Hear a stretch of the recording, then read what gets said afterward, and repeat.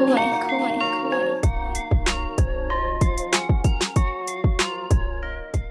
are looking live at the commish, the Gary Bettman studio here at PHNX Sports.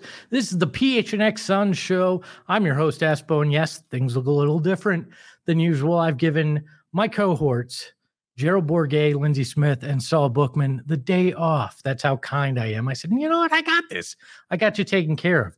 Don't worry. You're not just going to be listening to me for an hour. I brought in two very special guests, Sam Quinn from CBS Sports, to talk about the national perspective of the Suns and just how hot James Jones' seat might be in terms of that national perspective.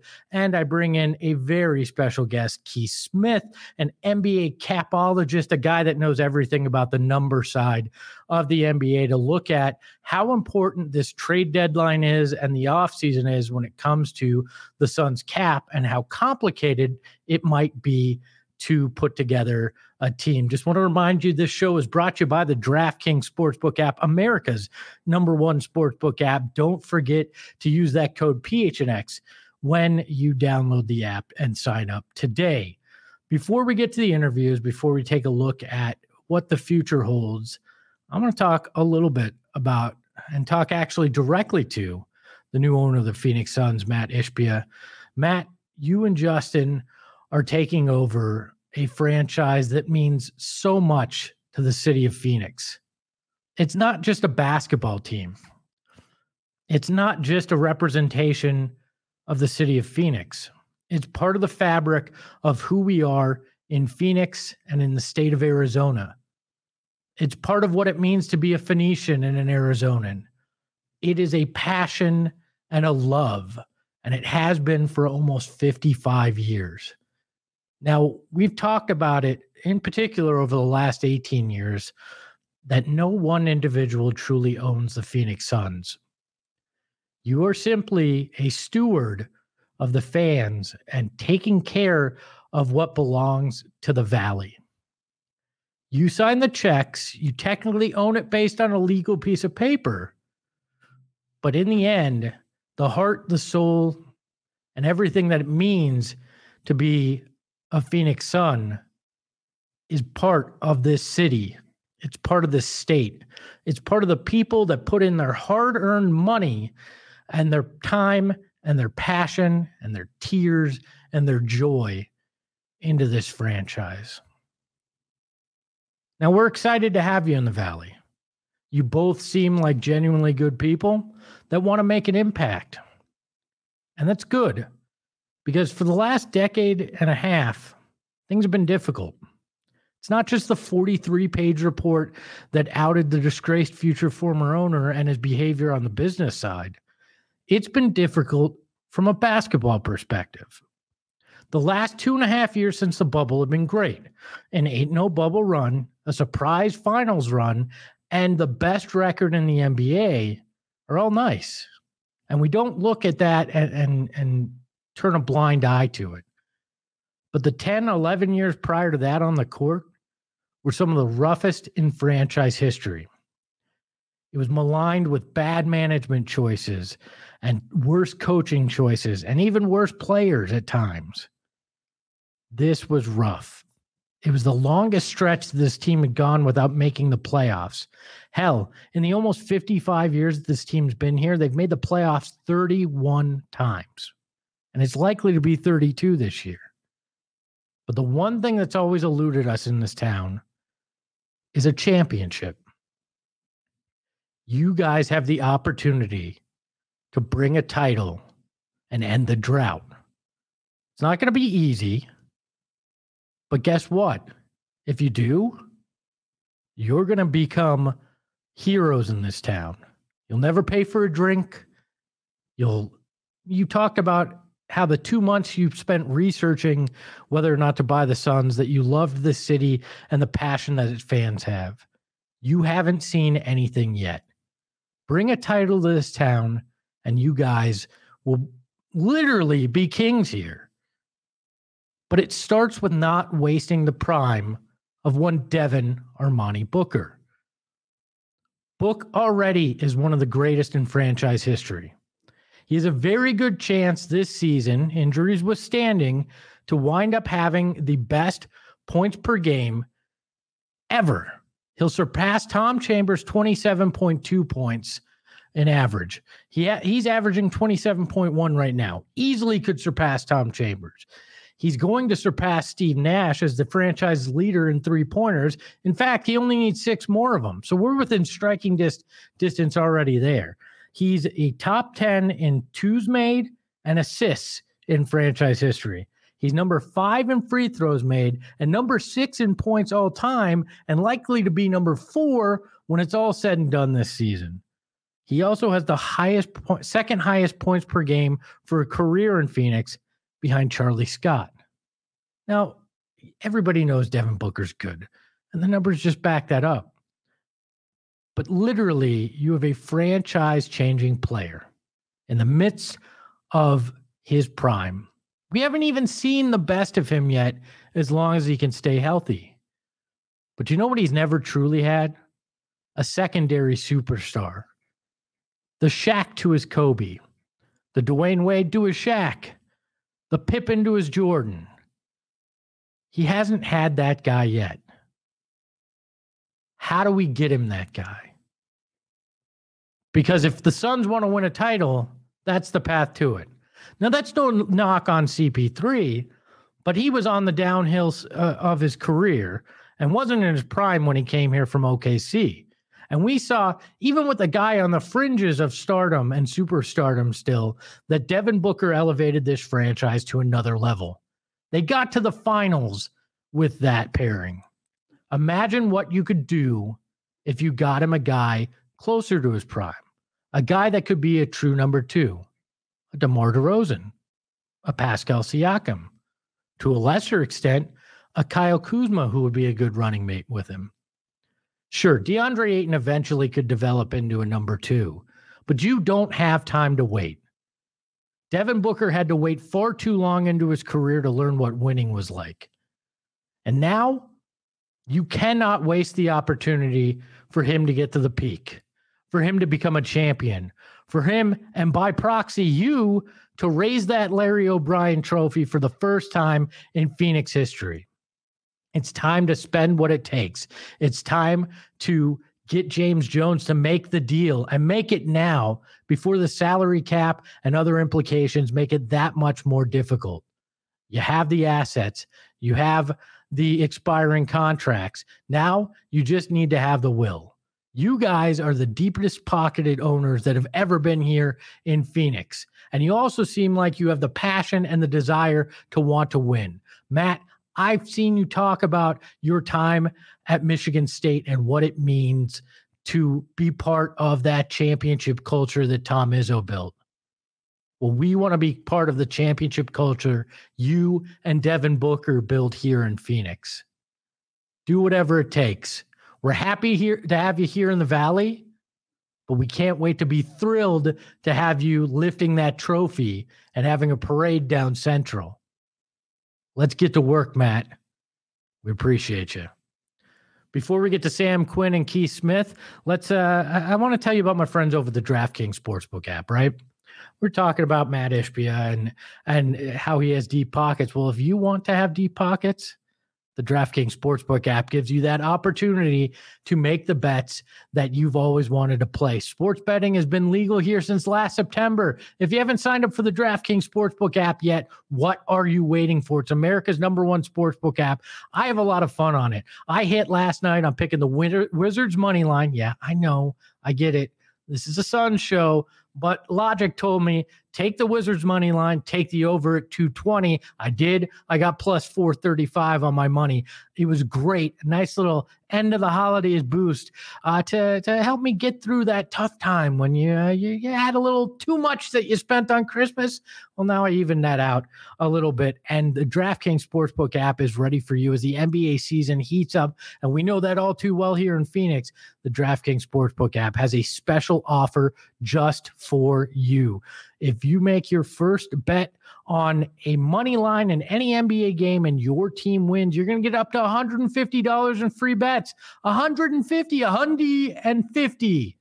Yeah, that's right. It's just that simple. Use the code PHNX when you sign up on the DraftKings Sportsbook app. You can download it on any app store that you got. Use that code, make that bet on any NBA team's money line, and they're going to give you a free bet up to $150. It's just that simple. Remember, you must be 21 and over. Other restrictions apply. See show notes for those details. Oh, but we're not done yet with DraftKings. I got a pick of the week. Friday night, Suns. Take DeAndre Ayton and the over on his points. I don't care what it's set at.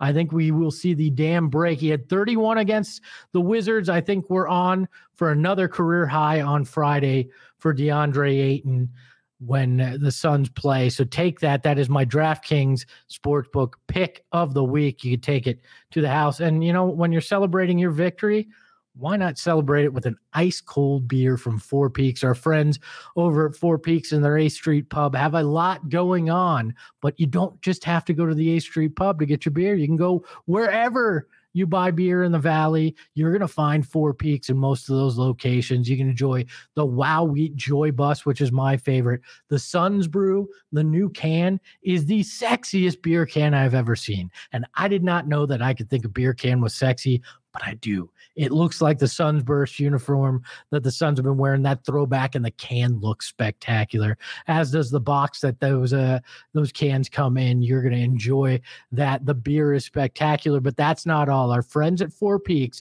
are sponsoring our first ever PHNX tea party. No, we're not lifting our pinkies and drinking herbal tea. We are actually playing some golf out at the Dobson Ranch Golf Course.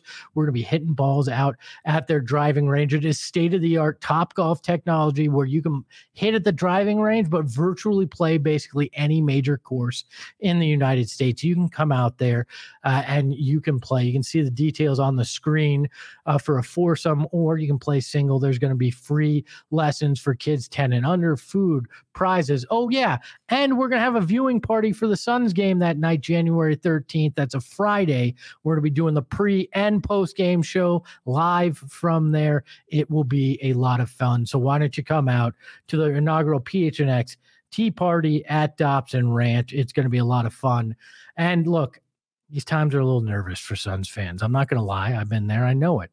It's rough with Devin Booker out for not being reevaluated for 4 weeks. You can be a little nervous, but OG's has got you covered. They're Arizona's only THC scratch made gummies.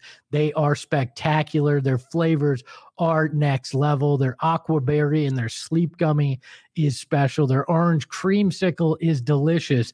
I mean, even the non-medicated gummies are worth it just for the taste. But if you want to take part in OG's, it's easy. Go to your local dispensary, go to ogsbrands.com. That's OGEEZ brands.com and get yours today. You must be 21 or over to enjoy. And I am excited to welcome in our first guest. He's Sam Quinn from CBS Sports. I talked to him earlier today about the national perspective on your Phoenix Suns. Super excited to welcome my first guest on the program. He's Sam Quinn of CBS Sports. Sam, how are you today, man? I'm great. I'm amazed this is the first piece of Phoenix Suns media I've done since our infamous wager. So it's been 2 years now. Hopefully I can be forgiven. I wasn't even going to bring up our wager, so you brought it up. You were kind enough to pay it off, though. Most people, when they make a bet like that, don't actually pay it off. You were a gentleman. I won't call you a scholar. I don't know your educational background, but you certainly were a gentleman when it came to that. For those of you that don't know, Sam had tweeted out that Chris Paul would win a playoff series in Phoenix. I shot off my big mouth, as I tend to do on Twitter, and said, want to make a bet? We did. And what was that, like 6-9 months later when they made the playoffs? You gave me a hat and donated some money to charity. So, Sam, you're a man of your word. I will say that. The tweet itself was retired by Old Takes Exposed. So I'm proud. If you're going to be wrong, go really big. Get as wrong as possible. But you know what? I haven't gotten anything too badly wrong about the Suns since. I don't know. We'll see how the episode goes. Maybe I will again today. Don't worry. I get things wrong on a daily basis when it comes to this team. It's just a byproduct of what we do for a job. Well, Sam, I want to hop right into it. Suns are having an up and down, uneven season, to say to say the least. They've suffered quite a lot of injuries, the latest being Devin Booker out at least 4 weeks with that groin injury. What's the national perspective right now when it comes to the Phoenix Suns? I think generally the temperature is like we'll believe it when we see it after what happened against Dallas last year, where even when Phoenix was the number one seed earlier in the year, I don't think anybody was taking them too seriously as a championship threat. I think that was maybe a little bit overblown, but there are still problems that even when they were healthy, I don't know that they addressed some of the things that went wrong against Dallas. I'm still a little concerned. They never get to the basket. They're 28th in restricted area field goal attempts. The defense I think has been better. It's ranked 12th. I think it looks better when you watch it than the numbers suggest, and I think it'll ultimately be okay unless you run into the Luka Doncic sort of guy, which, well, actually, there's no such thing as the Luka Doncic sort of guy. There's just Luka. I think they'd still have, if Mikal Bridges can't defend that guy one-on-one, it changes your defensive equation quite a bit. But then the biggest question, obviously, is can Chris Paul, A, stay healthy, and B, score enough to make them a real championship contender? This year, it hasn't really been the case, right? His scoring is obviously way down. The health remains an issue. The heel wasn't like, as I recall, there was some ambiguity about how long he was going to be out, and we didn't quite know, and it ended up dragging a little bit longer, as it tends to with guys that age. So I think they're in the conversation in that there are 6 or 7 teams in the West that are in the conversation. But I know personally, I need to see, okay, it's round 2. They're blitzing the ball screens. They're hedging again. How is the offense going to respond? What is their answer to the way that Dallas defended them in the playoffs last year? Until I feel good about that, I would hesitate to say, like, yeah, they're right in the thick of the title picture. Well, I think, and this isn't directed at you. This is just in general. I think my problem with that is, 3 of the 7 games they did solve that defense against the Mavs. I mean, they won by double figures in a handful of those games. I feel like that game 7 tainted things so tremendously that sticks in people's mind, and I still have never gotten the full answer on what exactly happened. We heard rumors of injury, of COVID, of multiple things, but I feel like that 7th game is really what sticks in everybody's mind, not the entirety of that series. Yeah, I would just say more than anything, I treat the first 2 games of that series as pretty separate from the last 5. It Mhm. felt like game 3 was really when the Mavericks made their defensive adjustments. Game 2 was the game where they just picked on Luka relentlessly. They were hunting him in switches. Game 3 is when Dallas sort of started to hedge more and change the defense a bit, and that's really what changed the series in my eyes. I do agree with you in general that game 7 was such a historic outlier that we haven't really, like, that was a game 7, right? Like, the way people talk about that series, like, oh, Dallas totally demolished them. It was totally like one-sided. No, that happened in game 7, which means there Yeah. were 6 games before that they weren't close in the scoreboard, but each team won 3 of them. So I do agree with you in that sense. It felt like there were a lot of different things coming to a head in that series, right? Especially game 7, some of the offensive deficiencies, the defense obviously had no answer for Luka whatsoever. The relationship between DeAndre Ayton and Monty Williams seemed to be an issue at that time. It feels like it's getting better. At least DeAndre Ayton's playing well this season. There might have been COVID involved. I've given up on trying to explain what exactly happened in that game, but I do think that the series as a whole pointed to issues that are going to persist in the playoffs. And I do think we need to separate playoffs from regular season here. Monty Williams, man, is probably the best regular season coach in the NBA, right? Like, Yeah. I think if there was another mantle holder, like it might have been Popovich in the past, Quinn Snyder was up there for a while. But when you talk about a regular season coach, the idea is to build a system that's so concrete that even when a guy is missing, you can mostly replicate it and feel like you're going to get similar results. And I was watching the Memphis game, I think it was 2 nights ago, where no Booker, no Landry Shamet. Cool, Dwayne Washington's going to come in and score 25 or whatever he had. For Monty Williams, like, as a regular season coach, just basically having him almost guarantees that from a record perspective, you're going to win 53, 54, 55 games, something like that. It's the playoffs that I really need to see it because, I mean, we can be honest about this. Jason Kidd did outcoach him in that series. I'm still very high on him. I think he's bare minimum a top 5 coach in the NBA. But I want to see how he adjusts with this roster because at least right now, the roster isn't very different than it was last year. Yeah, well, you bring up injuries. One of the big storylines when it comes to this Suns team is that they've lost a lot of guys: Chris Paul, Devin Booker, even DeAndre Ayton to a lesser extent to injuries. Cam Johnson, obviously, the serious knee injury campaign has been out as well. Let me ask you this. Why does it feel like when it comes to the national discourse, when it's it's the Clippers or it's the Warriors, it's, well, when they get healthy, they'll be world beaters. With the Suns, it feels like, oh yeah, this is what we all thought this team would be, despite the fact that they've lost a lot of these guys to injury. Is that just Phoenix Suns fans being up in their feels, or is that, in your perspective, a reality here? I think it's a mix. I mean, I think ultimately the reason teams like the Clippers get credit because Kawhi has won 2 championships and won 2 Finals MVP. The Warriors get credit because they've won 4 championships, right? Chris Paul has this history of breaking down during seasons, so I don't think people are ever going to really be all that surprised when he breaks down during the season. Now, if you promised me here and now that the Suns were going to be fully healthy through 4 rounds of playoffs, I'd be pretty bullish on them. I think, yeah, like when you factor in the reality that teams do get hurt, if I knew that Chris Paul was going to be healthy, I'd feel a little bit better. But I also just, it does kind of annoy me when it's not that it's a double standard because I get where it's coming from, but I do think that we do kind of ignore the reality that we haven't seen the Suns much in their fully healthy form this season.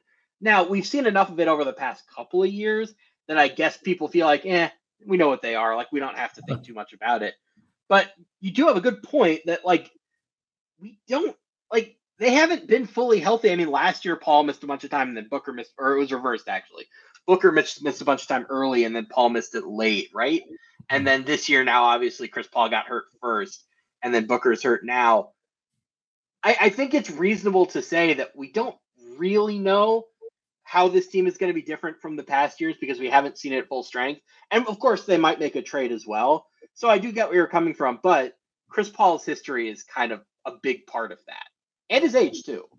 Yeah, I agree. I think that's very much, I think Suns fans sometimes confuse Chris Paul disdain and kind of the tendency to not be as bullish on Chris Paul with a view of the Phoenix Suns overall, and I think that comes sort of with having him as one of your stars. But you bring up the trade aspect of things. Obviously, Jay Crowder been out since the beginning of the season, sent home before training camp even started. Everybody assumed that a deal would happen quickly. Nothing has materialized yet as we sit here at the very end of December.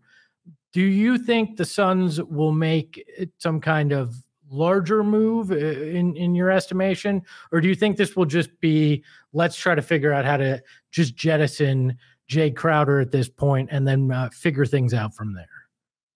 I think the idea for the short term is you want to use Crowder, and if you can get a starter back for him, great. Or if you attach your first round pick this year, maybe even do a little bit better. I've heard Kyle Kuzma thrown around. Not as crazy about that fit just because he's not a great 3-point shooter. Obviously, he gets to the basket. Their offensive rebounding is already great. He would really add to that. I'm bigger on Bojan Bogdanovic just because of the shooting. It's really simplistic because Kuzma's better at almost everything else, but that just shows you how important shooting is in the playoffs, right?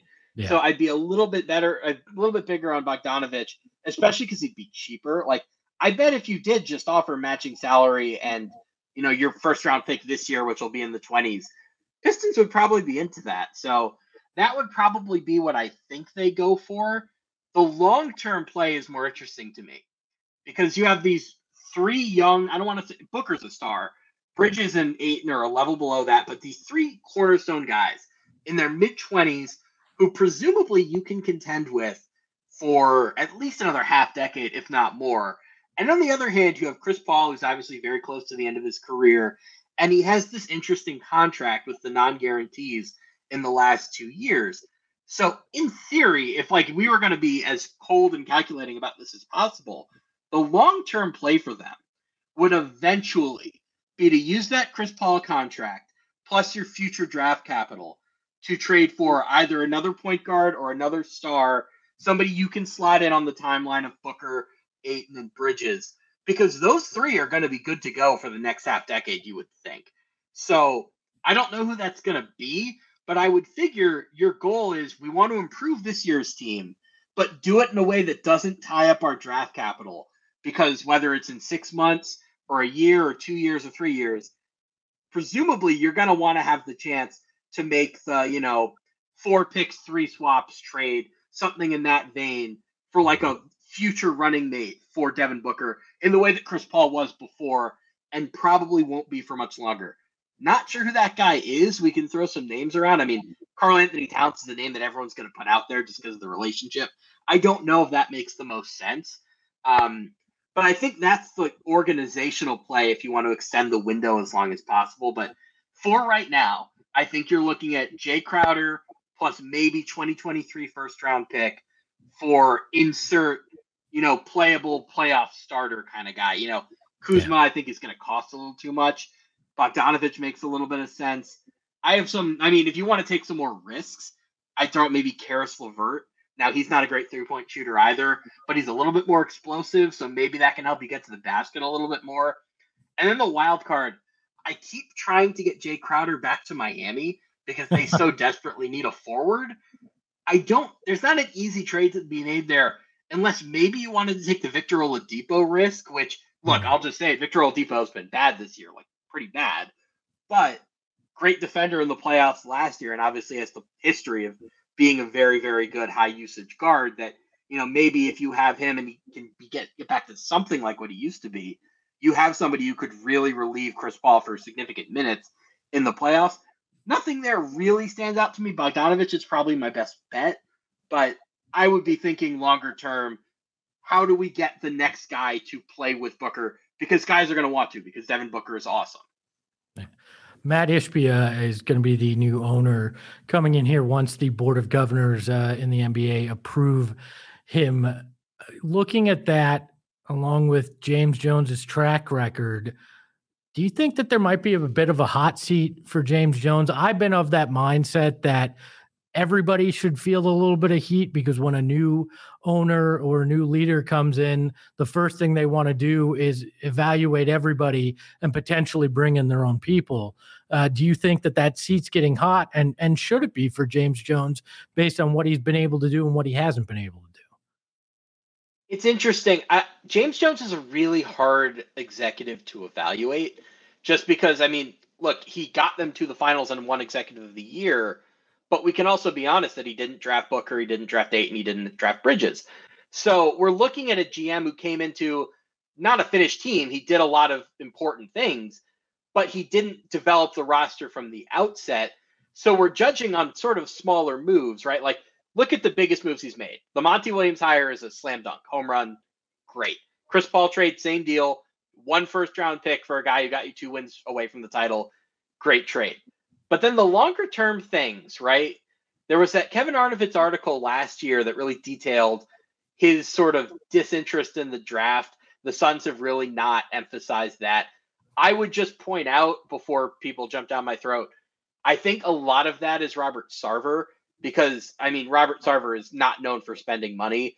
And there are the obviously very clear ways that manifests, not wanting to pay as much in the luxury tax when they had Steve Nash, which we can just say cost them a championship. But I'll just give you an example. I cover the Lakers. The Lakers love to throw money around at front-facing talent.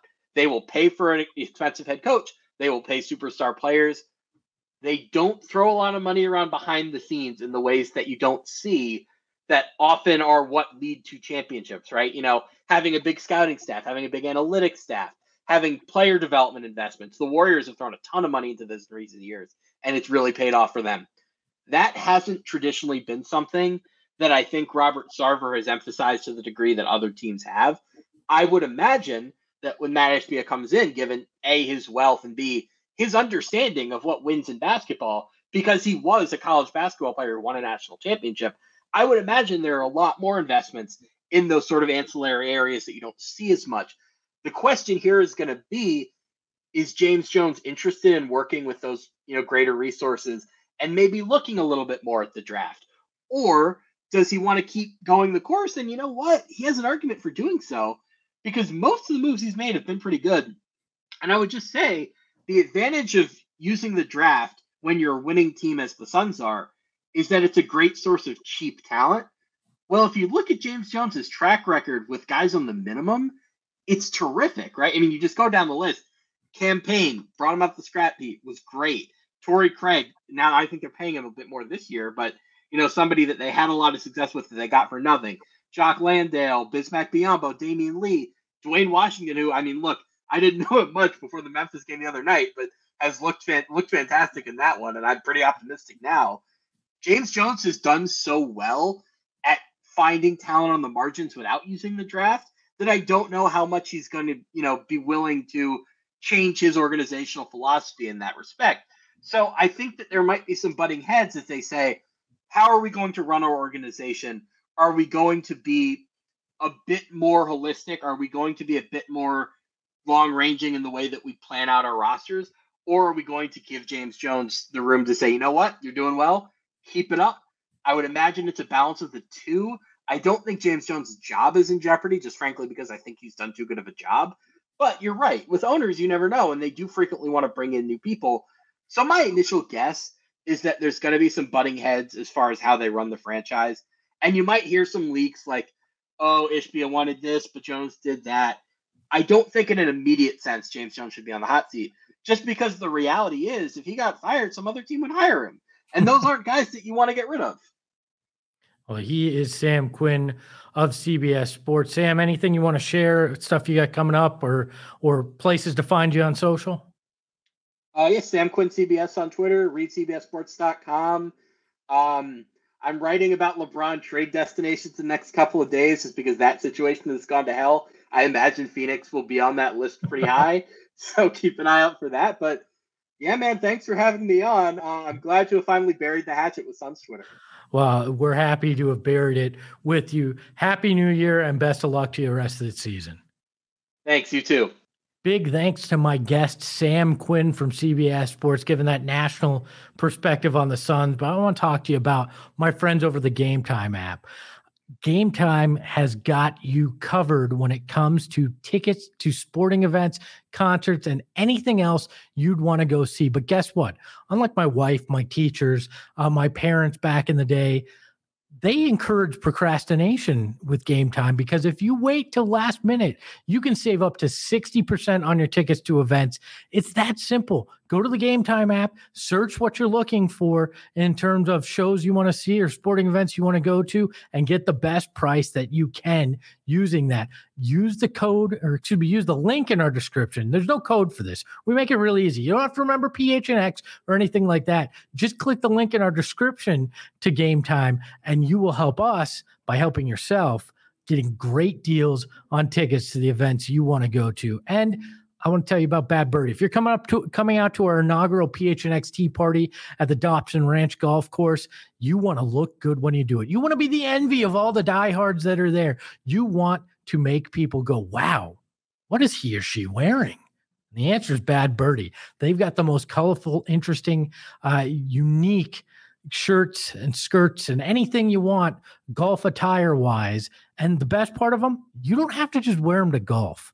We've got the guys around here, Shane and Sean and Max, that wear this gear in the office, and it looks spectacular. The hats are some of my favorite as well. Can't wait to get my hands on one for our PHNX Tea Party. You want to save some scratch on it, though? It's really easy. All you got to do is head over to golf.com. Use the code PHNX_sports15. That's PHNX_sports15 for 15% off your entire order. You can look great and have fun while doing it. Excited to talk to Keith Smith next about what the implications for the Suns salary cap moving forward are if they do or don't make a trade before the deadline. Really excited to welcome in my next guest to the show. It's Keith Smith of Spot Track, knows everything when it comes to the NBA cap. A capologist doesn't do it justice. Keith, how are you, man? I'm doing well. I appreciate the kind words. Hopefully I'll live up to them. I love the Sonic shirt, by the way. Bring back, thanks. Bring back the Sonics. Yeah, soon. I hope, man. I hope. Definitely. Well, look, a lot of the focus right now in Suns world is possible trades that they can make between now and the deadline.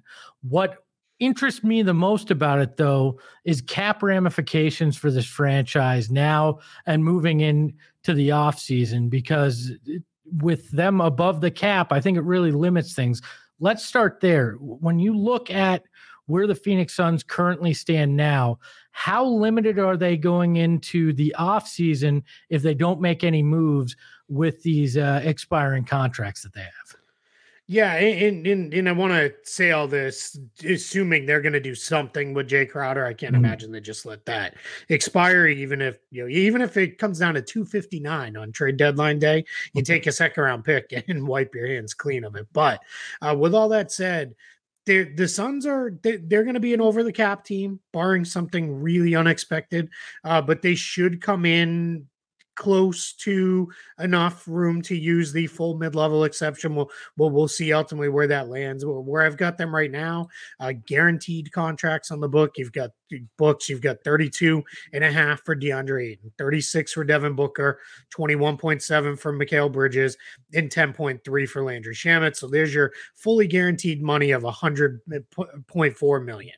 At that point, that's against a projected cap for next season. The latest projection provided by the NBA was $134 million. Now, the other tricky part for the Suns, they've got two big guaranteed or non or partial guaranteed contracts. You've got Chris Paul at $30.8 million, but is guaranteed for $15.8 million. And then you've got Cameron Payne at $6.5 million, guaranteed for $2 million. I put both of those guys into my projections that they'll be back on the roster, which means they'll sit there at their full amounts, the 30.8 for Paul, the 6.5 for Payne. So before we even get to cap holds for any of the free agents in it or anything like that, you've already got a team that's over and above the cap. So and I know this seems rudimentary, but I don't think some Suns fans fully understand what that means. A lot of times you hear, well, they can just go sign somebody. But if you're over the cap, you only have access to that mid-level and biannual exception, correct? Or there's just exceptions that you have. You can't just go over the cap even more unless it's re-signing your own guys, correct? That's correct. Yeah. So what they would have access to is either the full non-taxpayer mid-level exception next year that projects to be about $11 million or so, about $11.4 million. And they would also have access to the biannual exception, which is $4.5 million. The challenge with using either one of those for Phoenix is that would hard cap them, because if you use the full non-taxpayer mid-level or you use the biannual, you become hard capped at the tax apron. They're sitting roughly, in my calculations, probably going to be somewhere in the 20-ish million range under that hard cap number, but that's before re-signing Cam Johnson, which I assume they'll do, and then obviously filling out the rest of the roster, which is going to happen one way or another. You've got to get to at least 14 players on the roster at some point. So what I think you're going to see them do is probably use the non-taxpayer mid-level exception amount. That just seems to be a more realistic path for them. And that number is about $7 million. So in this case, unless you're doing some kind of weird deal where you're matching salaries in a trade and all that sort of stuff via sign and trade, they're probably looking at having that $7 million. And that's the biggest chunk of spending power that they'll have at their disposal this coming off season. So the assumption is with Matt Ishbia coming in, he and his brother Justin have deep pockets, that the luxury tax isn't going to be the problem here. So with that being said, the expiring contracts that they have in terms of Dario Saric, Jay Crowder, and I'm forgetting one other name here, but they have about $30 million in money that's coming off the books at the end of this year. How important is it looking at that potential hard cap future to make a move with those salaries to try to get in something that can help now? So then even if they're expiring deals, you can re-sign them under the rules of the luxury tax. Yeah, that's huge because I know a lot of people think, well, you can always do a sign and trade where you can sign a player to a $20 million deal and bring back 20 million. That's true, except for the fact that a sign and trade also makes you become hard capped. And again, they'd be hard capped at the tax apron. That should probably be right around 169 million or so. But we just went through it, right? So we went through all the salaries we project to have on their books. If we say that's 137.7 million. So now you're roughly 31-ish million below that. But you're going to re-sign Cam Johnson. So if you re-sign Cam Johnson, and roughly, I'm going to say, let's just say $17 million for Cam Johnson.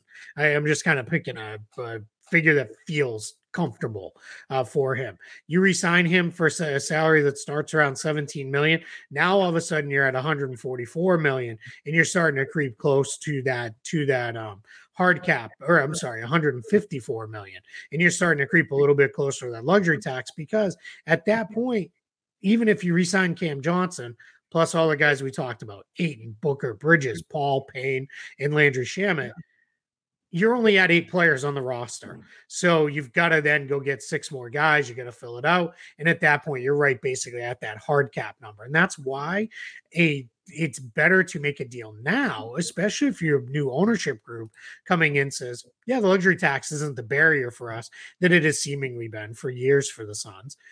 We'll blow past the luxury tax. Not saying they're going to go to Clippers, Warriors, Nets levels, but we'll go to 20 million over. That's generally the mark for a true contender.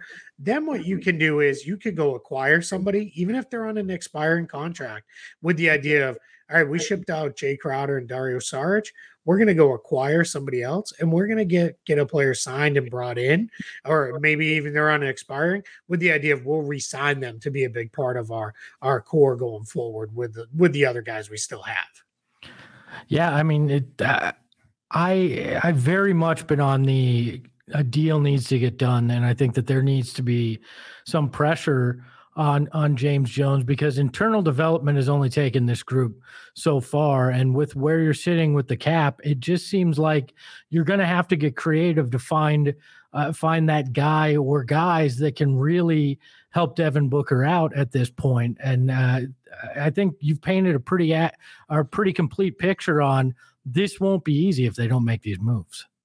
Yeah, exactly. Yeah, I mean, 7 million, that's not a bad chunk of change. That's going to get you somebody who's helpful. But you're looking like guys who signed for the taxpayer last year. An example of a guy who you could get, or a player like him, is someone like Danilo Gallinari. Now, not perfect because he got hurt, obviously, but he was somebody who was available, signed for the full taxpayer. Mid-level, you can bring in that's what you're looking at, is that kind of veteran player that's coming in.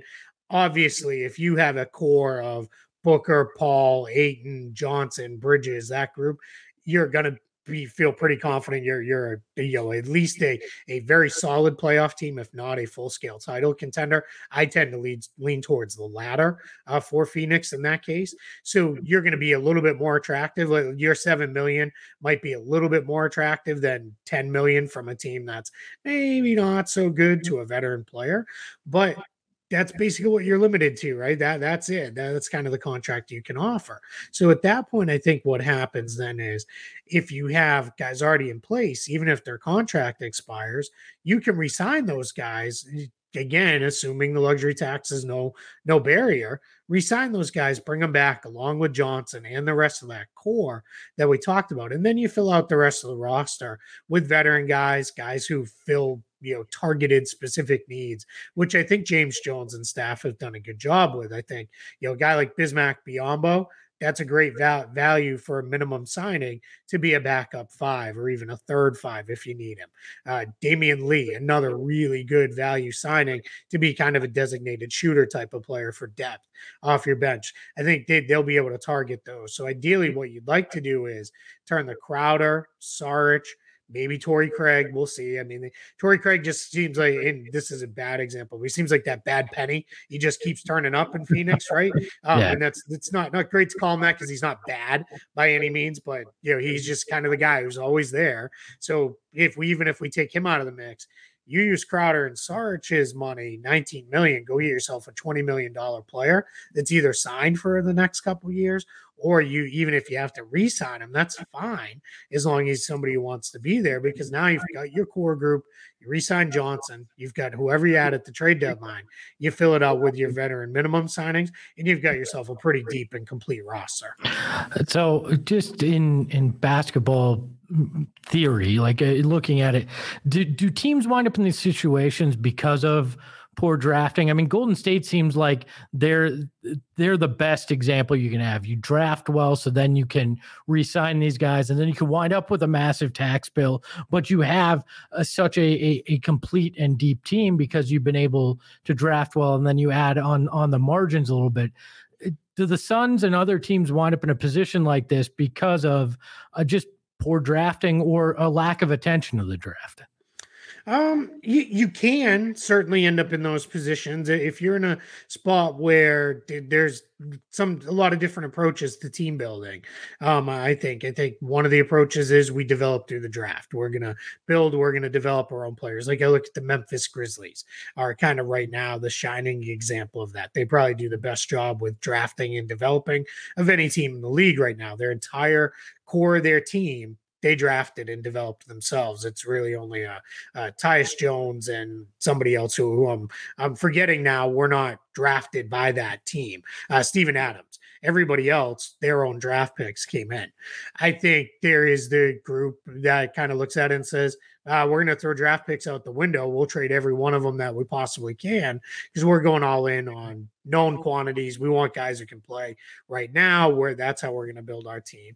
You still have some franchises still kind of doing the stars model where it's like the Lakers, right? It's still, we're chasing stars to put around a couple guys. That's obviously, as the Lakers are the best example, really risky because if one of those guys gets hurt, you're in a lot of trouble.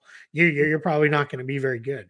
Then the next part where I think where the Suns fall is where the vast majority of teams fall is.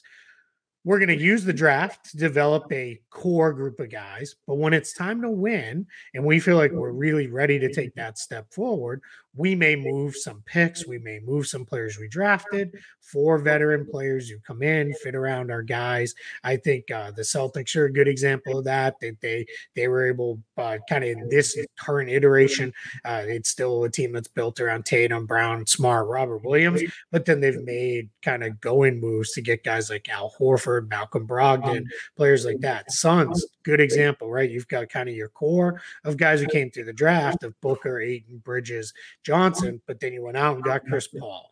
It's turned sideways, but Jay Crowder was a guy they went out and got in free agency a couple years ago. Dario Saric is another guy they acquired, as they were building things up. So I think those are the things you look at, and it's the important thing is, I think more so than anything else, is you got to be willing to pivot when you need to, and you want to be on it and honest with yourself, because if what you do is you hang on a year too long, then all of a sudden that year too long can really turn into now we messed ourselves up for a few years down the line. But I don't think Phoenix is there yet. We'll see. If this year doesn't go right, then maybe start time to have difficult conversations about guys like Chris Paul and a couple of the other vets on the roster.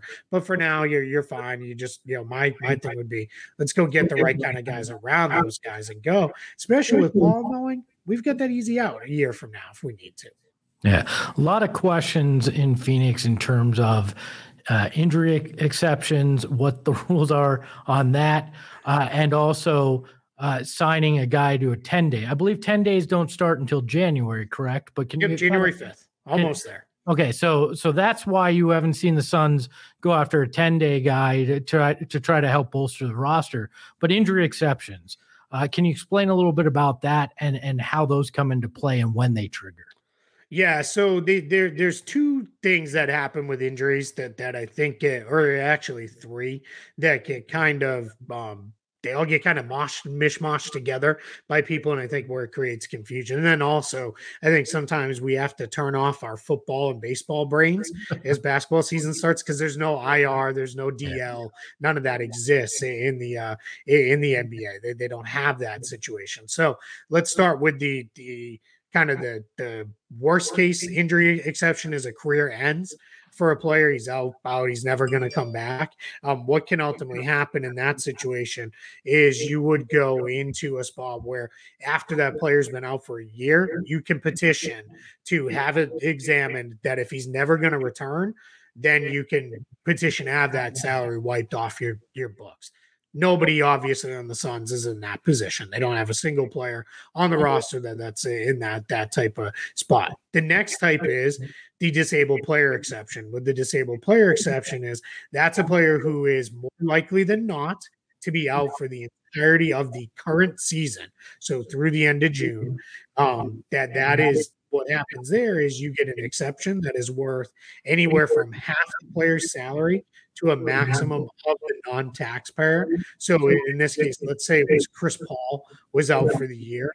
They can petition, and if the fitness to play panel says, yeah, we think he's going to be out for the year, the Suns would get an injury exception worth a little over $10 million, because that's up to the non-taxpayer. If it was somebody like Dario Saric, who makes about $9 million, you get about a $4.5 million because that's half of his current salary, which I believe they applied for last year when Dario. Yep. And they actually used it last year, I believe. I believe that's the mechanism under which they acquired Aaron Holiday last season at the trade deadline. So that's exactly a great example, right? They knew Saric wasn't going to play after tearing his ACL in the finals.